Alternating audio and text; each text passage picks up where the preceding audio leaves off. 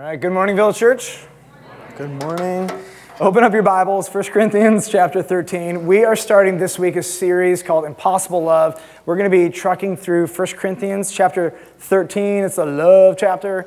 And very quickly, I want to tell you why this is called Impossible Love. Because over the last 6 weeks, here's what we've seen. If you do not have the Holy Spirit resident inside of you, you will never, ever be able to love with the kind of love we're going to talk about this morning. That the requirement to love with divine love is that you would place your faith in Jesus and receive the Holy Spirit. That's it. And so if you're here today, we're going to talk about for the next few weeks this kind of love. And here's what I want you to know. You can try, and you can try, and you can try, and it is impossible to love with divine love if you have not first trusted in Jesus. And so on the front end, I want to tell you my win. My win is that if you are not a believer in Jesus, my win is that you would hear of God's love. You would be so compelled by it that God would reveal himself to you in Jesus Christ.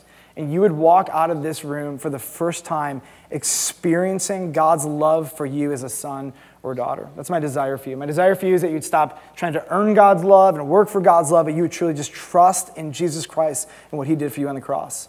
Now, Christians, my win for you this morning is, I think, a little bit more challenging, but I think doable. My win is this, is that if you're a Christian, you have the Holy Spirit, that you would move from a life of random and accidental acts of love to an intentional life of agape love.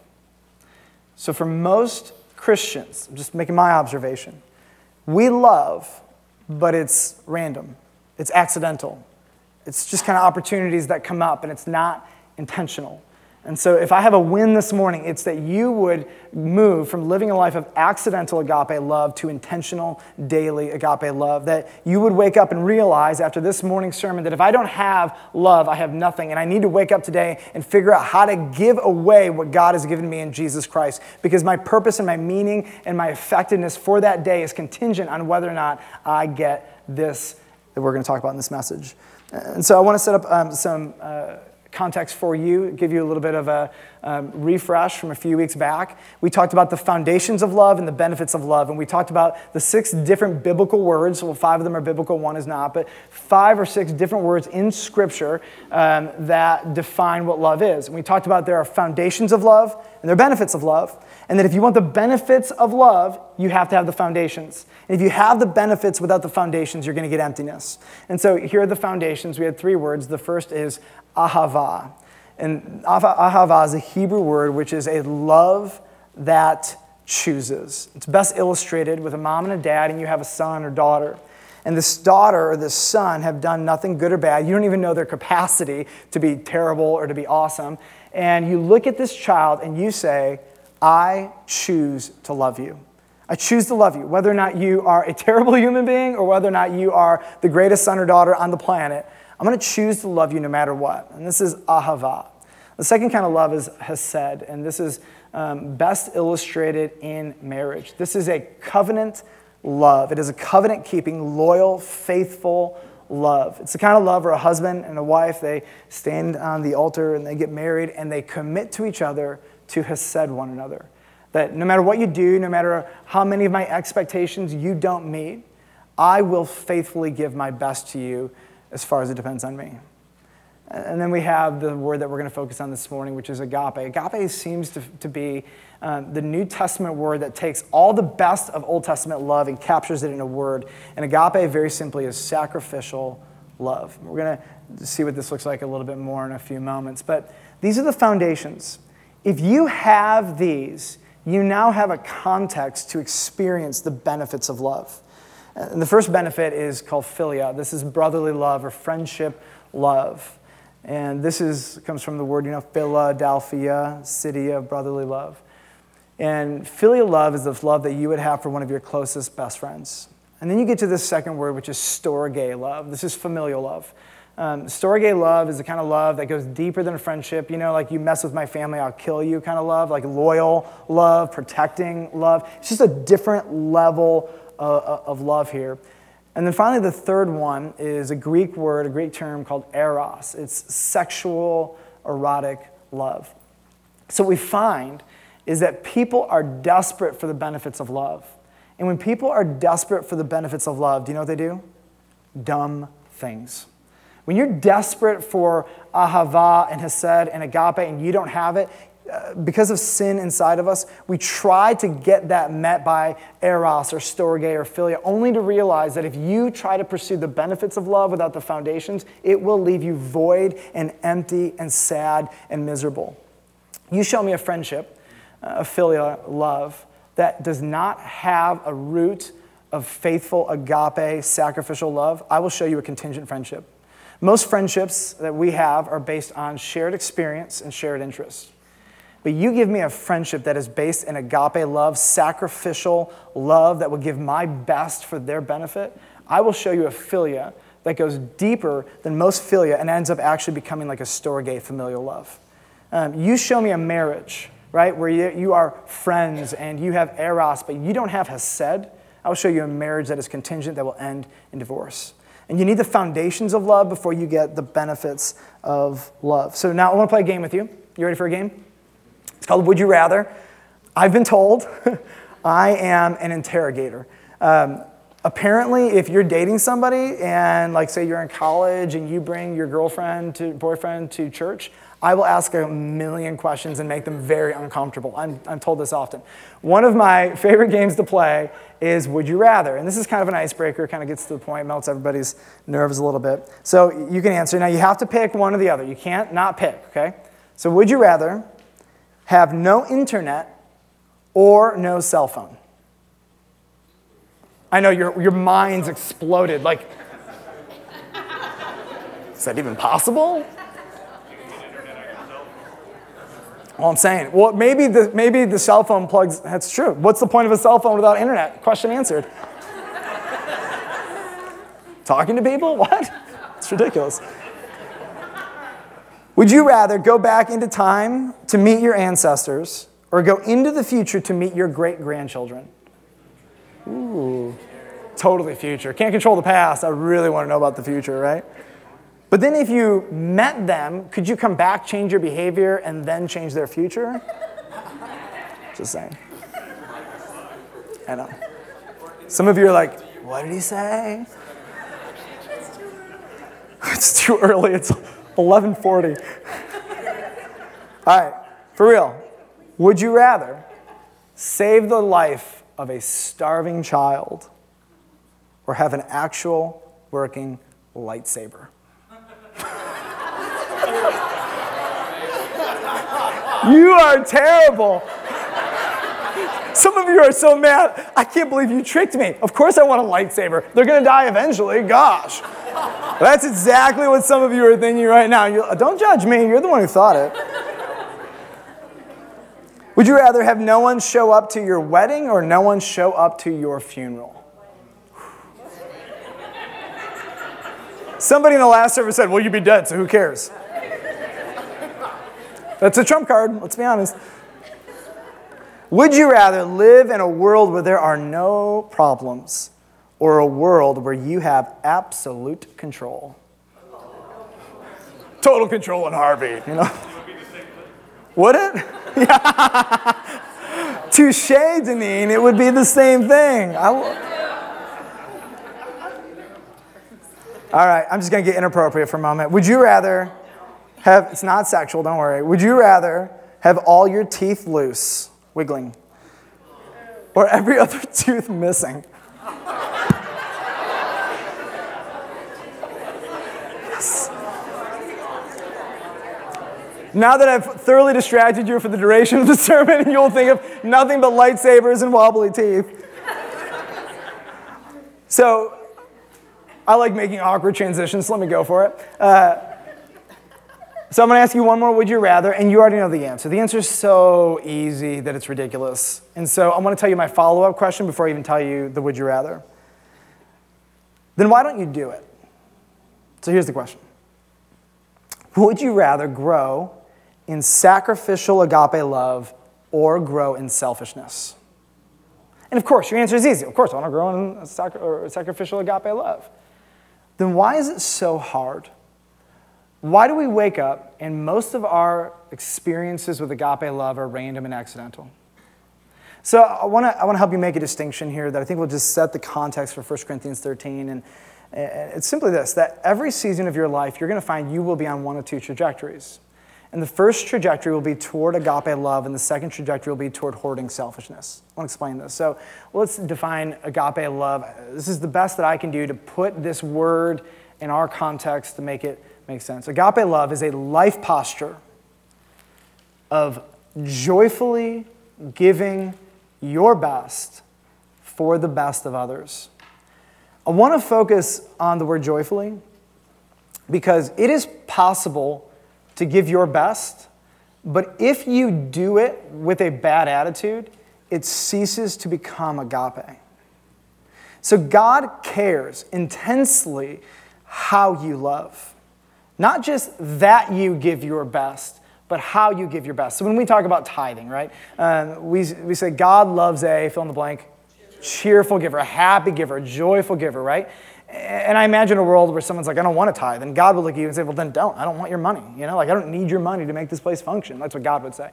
And he would say, I want you to want to give because how you do the things, how you give your best matters because God didn't begrudgingly with bitterness be like, how could these humans do this? I got to give my son Jesus to die on the cross. Like, that's not at all how he thought about it. Jesus, for the joy set before him, God knew the outcome of what was going to happen. So he gave generously. He gave his best and he gave his best for our good and our best that we might know him and be in a relationship with him. And so we focus on this. Agape love is a life posture of joyfully giving your best for the best of others. And how you do it matters.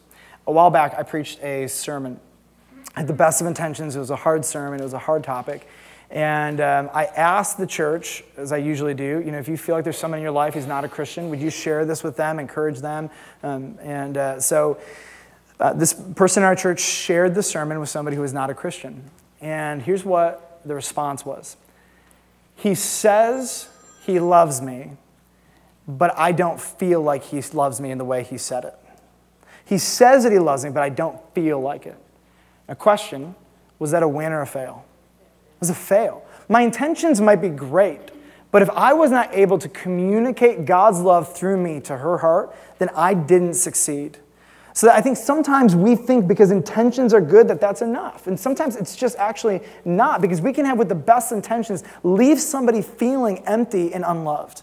And this has happened to me on so many occasions. I'm like, people are like, that really made me feel bad. I'm like, I didn't actually have any intention to make you feel bad. I wanted you to feel loved, even though it was a hard thing. I didn't want to crush you, And so how you do things matters. Now, I'll probably never meet that person, but I want to go up to them and be like, I'm sorry, I failed you. Because I had good intentions, but good intentions are irrelevant at the end of the day because you who didn't know Jesus did not experience God's love through how I said it. Which is hard because I know my motives and I want to defend myself.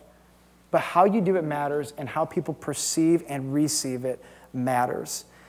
If I speak and I think I'm communicating clearly with you, but you don't understand Spanish, it doesn't matter because you're not receiving the message. So I have to actually take great pain and measure in how I love to make sure that the people I'm loving, to the best of my ability, receive it as love. So God has wired people who choose intentional love to make some hard decisions.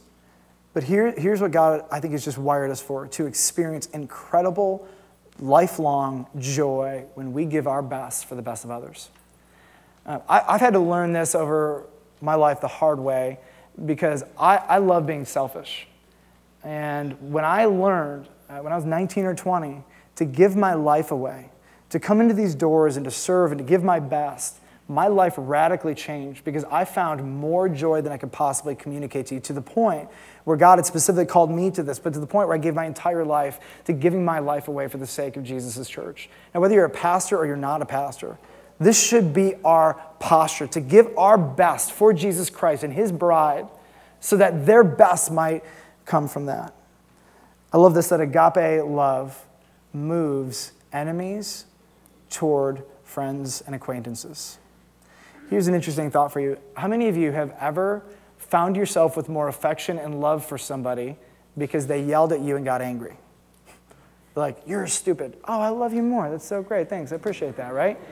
So here's what's ironic is Most of us in this room, we want our spouse to have a little bit more agape love. Can I get an amen from someone in this room, right? You can say it. Everybody knows it. You both want it, right? It's fine. So here's the irony. The very thing we want, we don't get typically, because instead of loving with agape love, we get angry. We get demanding. We get demeaning. And it actually produces the very opposite thing that we want. It's insanity if you really think about it. But what's cool about agape love is that, especially in broken relationships, is that over time, somebody who can faithfully, joyfully give their best for the joy and the best of somebody else, what it does is it dismantles and softens hard hearts and makes them light again. And it takes time. Some people it happens right away. But here's the point. Like agape love, when we give it, actually softens the hearts of people and makes them want to love us back. And yet, because of our flesh and our sin nature, it's so easy for us just to be selfish and demanding and demeaning. The second trajectory is selfishness. Selfishness is the life posture of hoarding your best for the good of yourself. It's the life posture of hoarding your best for the good of yourself. And some of you are automatically thinking, because this show's like hoarders, that we're talking about stuff. I'm not talking about stuff. It could be stuff. It could be your time. It could be your talents. It could be your words. It could be you just want to accumulate a whole bunch of people who have a great view of you because you want other people to think you're awesome. And so you just do things so that it makes much of you. You're hoarding things for yourself. And you're keeping it for yourself, for your best. And even when you do love somebody, there's an ulterior motive, which is to make much of you instead of make much of the love of Jesus Christ. And so here's what I want to just commit to you. If you will continue on this trajectory, you will be miserable. You will be depressed. You will be sad. You will not experience life. And I want to just speak to the inverse for a moment. Here's my promise to you. If you can walk through these doors and give your best for the best of somebody else, you will never regret it. It is the joy of my life. There are people who give so many hours a week to this church. It's not because they're crazy. It's because they have actually found that the more they give their best for the joy and the best of others, the happier they really are. And it's hard at first. Everything good is hard. But once you get through the hard part of it, it becomes amazing.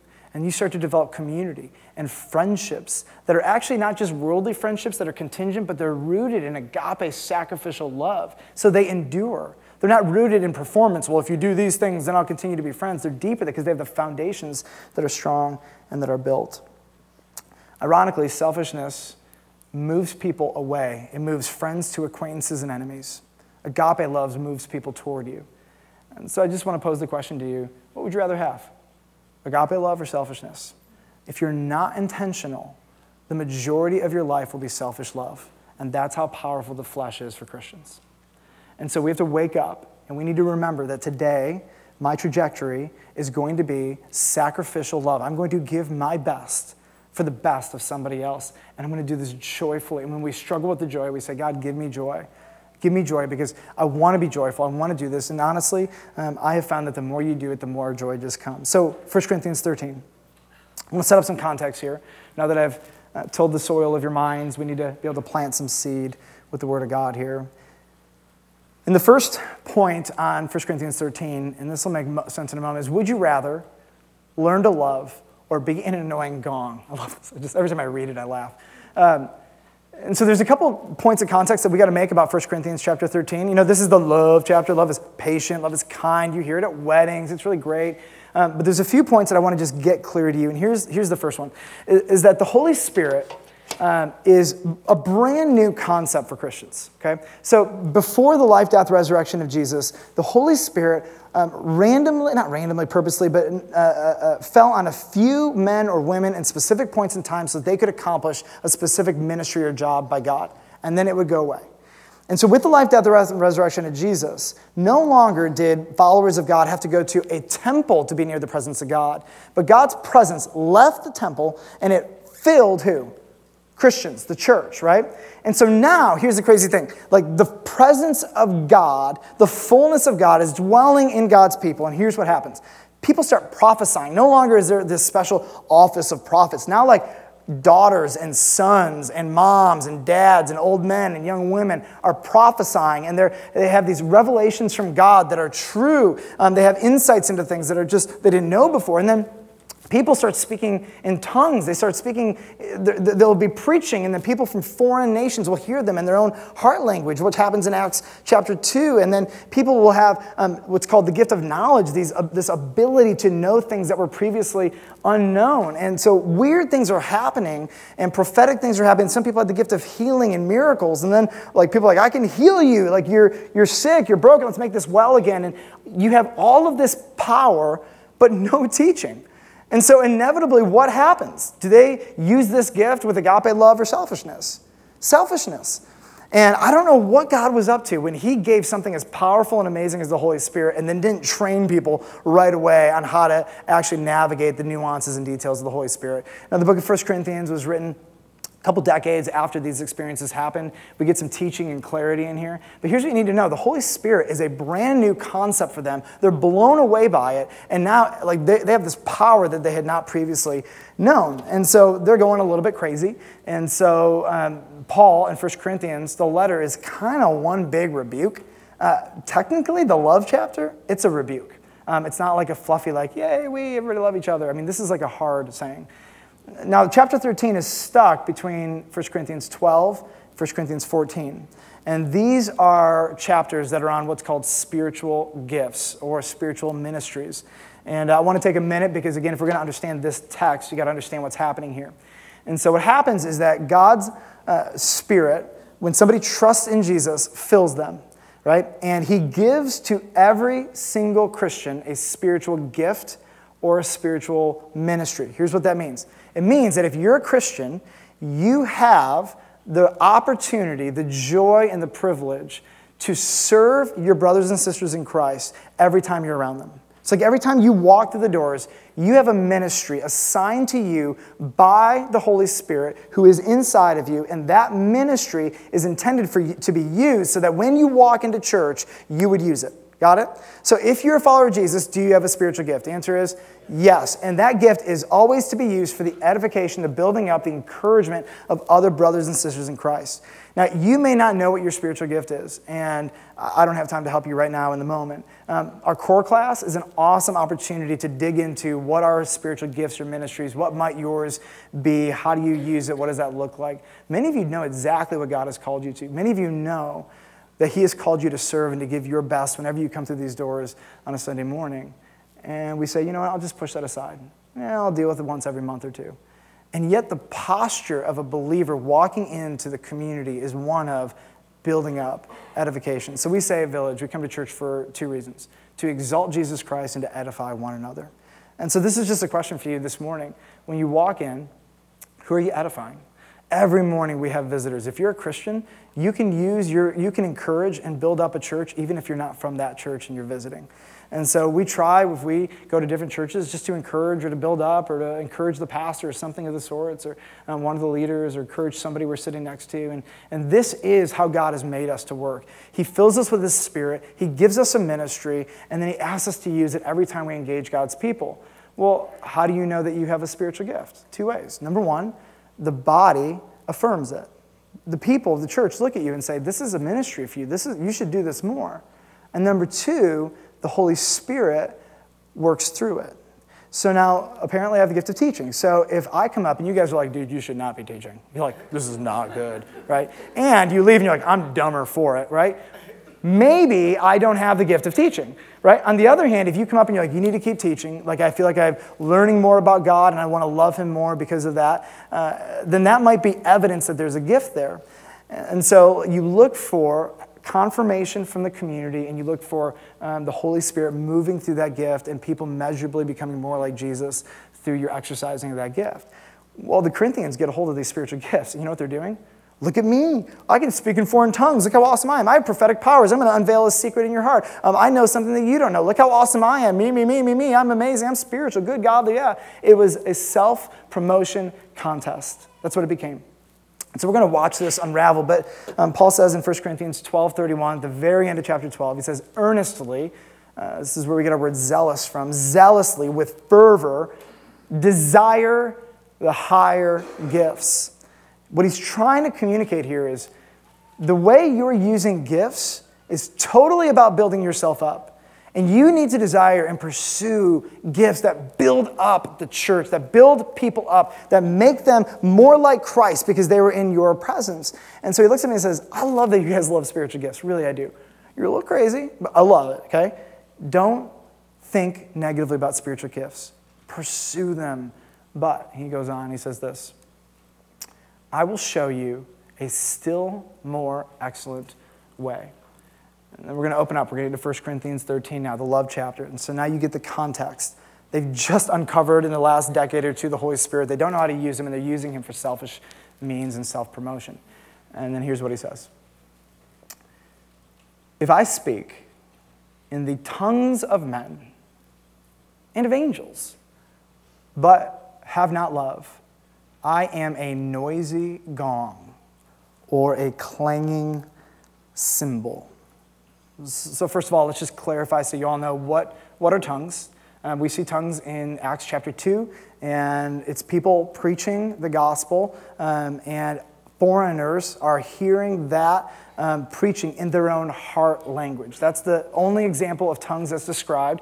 It's literally the word languages. So it says, if I speak in the languages of men and of angels, that's just literally what it means. And so he's saying here, okay, if you have the ability to go out and preach the gospel and then people hear it in their own heart language and believe, which is a miracle, right? Because he says in the next chapter, chapter 14, that tongues is for unbelievers. So is tongues for believers? Well, according to Paul, no. The gift of tongues is for unbelievers. And so he says, look, you might be awesome. Even if you could go out to an entire island and you could preach the gospel in your heart language, and then they hear it in their heart language, and then they trust in God. Like, you may think you're hot stuff, but you're not. And so then he goes on, if I speak in the tongues of men and of angels. Now, there's a word here that I want to just share with you. You got to get this because throughout the next 3 verses, this is going to be what he does. It's called hyperbole. Hyperbole is exaggeration for the sake of a fact. So what Paul is going to do is he's going to paint impossible hyperbolic scenarios. They're not even possible. But even if they were, and that's what he's going to talk to us, is even if I could speak in the tongues of men, or even if I could speak in the tongues of angels, can people speak in the tongues of angels? The answer is no. It's an impossible hyperbole, okay? But even if you were so awesome that you could hang out, sit on the couch, have a beer with some angels, and you guys could just have a conversation, and you're hearing them in your own, even if you were that awesome, okay? If you do not have love, here's what you are: a noisy gong or a clanging cymbal. I think this landed pretty hard on them for 2 reasons. Number one, noisy gongs are annoying, right? I mean, just imagine Ricky, our drummer, is out there, ching, ching, ching, ching, ching, ching, ching, on the cymbal, right? It's like, oh, stop. You don't do that. You're amazing, Ricky. Yep, my wife doesn't know this, but she's going to become an illustration. I happen to be married to somebody who is annoyed to the point of rage at repeating sounds. Is that true? Amen, Anna? It's true. If you want to send my wife into the flesh, repeat noises over and over and over and over again. She happens to be married to somebody who subconsciously is obsessed with making repetitive noises all the time. So everywhere I go, I'm like tap, tap, tap, tap, tap, tap, tap, tap, tap my foot, tap my foot, tap my finger, and I like hit rhythm all the time. Worst is, I've always done this. When I'm in the car, I put my arm around the seat, and I beat that seat to the rhythm. Let me tell you, whatever music is on, I'm like bum, bum, bum, bum, bum, you know? And she's sitting here like this, like, right? I drive her insane with my need for repetitious, it's crazy, right? And so I just think it's amazing that the Lord put us together. I have begun tapping less, and now I just do this on my, it's crazy. Anyways, but it's thoroughly annoying. But this hits the Corinthians on a second level that I think you got to get, you might just miss if you don't know the context. The Corinthians were not Jewish in background by and large. They're a bunch of Gentiles who came to Christ. They didn't have deep teaching. They didn't have foundations of the Torah and all this stuff. And so what is understood is that one of the things that they were familiar with would have been pagan religions. And in the pagan religions, here's what would happen. They would be chaotic. They would be overwhelming. They would allow spirits to fill themselves, and they would speak in the tongues of the spiritual realm and gibberish languages, and they would beat gongs and clanging cymbals. And so basically, you bring all this together, and here's what he says. Look, you might have the greatest spiritual gifts on the planet, but if you do not have love in the way you execute them, this is as good as pagan worship. And it's annoying. I don't know about you, but the last thing I want to do is give my best for the best of someone else and have Jesus look at me and saying, I was kind of worthless. Like, why don't you just go to a pagan ceremony and hit a gong or a cymbal, because that's how meaningful what you just did is. I don't want that. I want Jesus to see my love, and I want him to be so happy. And I want people to feel my love, and I want them to be like, man, that makes me want to give my best for the best of others. Here's Paul's point. So what if you're the most spiritual person in the room, but people find you incredibly irritating? And I will show you a more excellent way. Number 2, would you rather learn to love or be left with nothing? And if I have prophetic powers and understand all mysteries and all knowledge, did you get the point, hyperbole? And if I have all faith, so as to remove mountains, but have not love, what am I? I am nothing.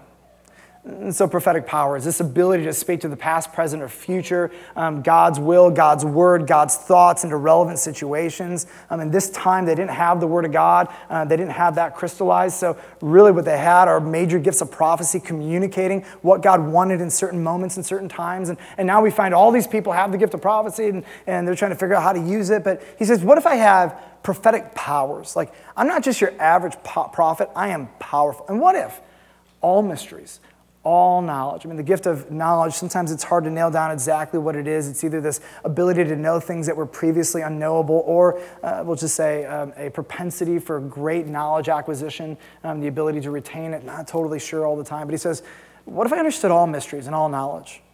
I mean, what if there was no question that you asked that I didn't have an answer to? What if I was the smartest, most powerful person in the room? And what if I had all faith? I love this. It's not some faith, all faith. So Romans 12 says, God has given to each a measure of faith. So do you all have the same amount of faith? Answer, no. And all that's required for salvation is we'll say mustard seed. But God has given to each a measure of faith. And God loves faith. When he sees faith, he moves heaven and earth for people who have faith. So what if I had all faith? I had so much faith that when I said, God, move this mountain from here to there, God was like, done, mountain moved, you're amazing, your faith is awesome. And I don't have love. What am I? Absolutely nothing. Me plus Jesus without love is nothing. It's nothing. I don't know about you. I don't want to be nothing. I don't want to be left destitute. I really want, when I use my gifts, when I serve, when I encourage, when I build people up, it's not that I want to be something, but I want people to see Jesus in me. I want Jesus to look at that and say, I loved when you did that. That was clearly my spirit working through you and in you. I love that you cooperated with my spirit. I think Paul's point is this. So what if you do big things for God? What if you can do powerful, move mountains, prophetic powers, all knowledge? And you were left personally, relationally, and spiritually destitute. You're hoping that if you do these things and people think you're amazing, that somehow they'll think better of you and you'll be happy. Who cares what people think of you? If you do these things and you don't have love, you will be left spiritually, relationally, emotionally destitute. There's too much at stake to not figure this out. And then finally, number 3, and this will land a little hard, but I think you'll get the point. Would you rather learn to love or go to hell? He says, if I give away all that I have, the gift of giving, the gift of generosity, this gift where God wires inside of people the desire to give as much of their stuff away for the betterment and joy of other people, right? You know you have the gift of generosity because you're always finding ways to give, and it makes you happy, and you're pumped about it, and you don't want anything in return, okay? And so if I give away all that I have, like you have the gift of generosity in spades. Okay, what if I give the ultimate gift? What if I deliver up my body to be burned? He says, if you do not have love, you gain nothing. Nothing. Something? Nothing.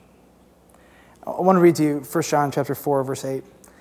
Anyone who does not love does not know God, because God is love. So there are really, really, really smart people at Village and every church. There are really just intelligent people. And there are really hardworking people at our church and every other church. You just do a ton. But if you don't have love, here's my question for you. Why not? I want to go back to this question of joy. okay? Because I think that is what separates agape love from human love, okay? Two people can give their best for the best of somebody else, but one can do it with bitterness, begrudgingly, and the other does it with a spirit of joy. Why don't you joyfully want to give your best? Why do you struggle to love? Why do you love being the one with all the answers? Why do you love being seen as the most spiritual? Why do you love promoting yourself and telling people how awesome you did and all these things? Why do you love for people to think highly of you? But you don't just seem to have love. Like the people who receive it don't quite translate it like that. They translate it as self-promotion or arrogance.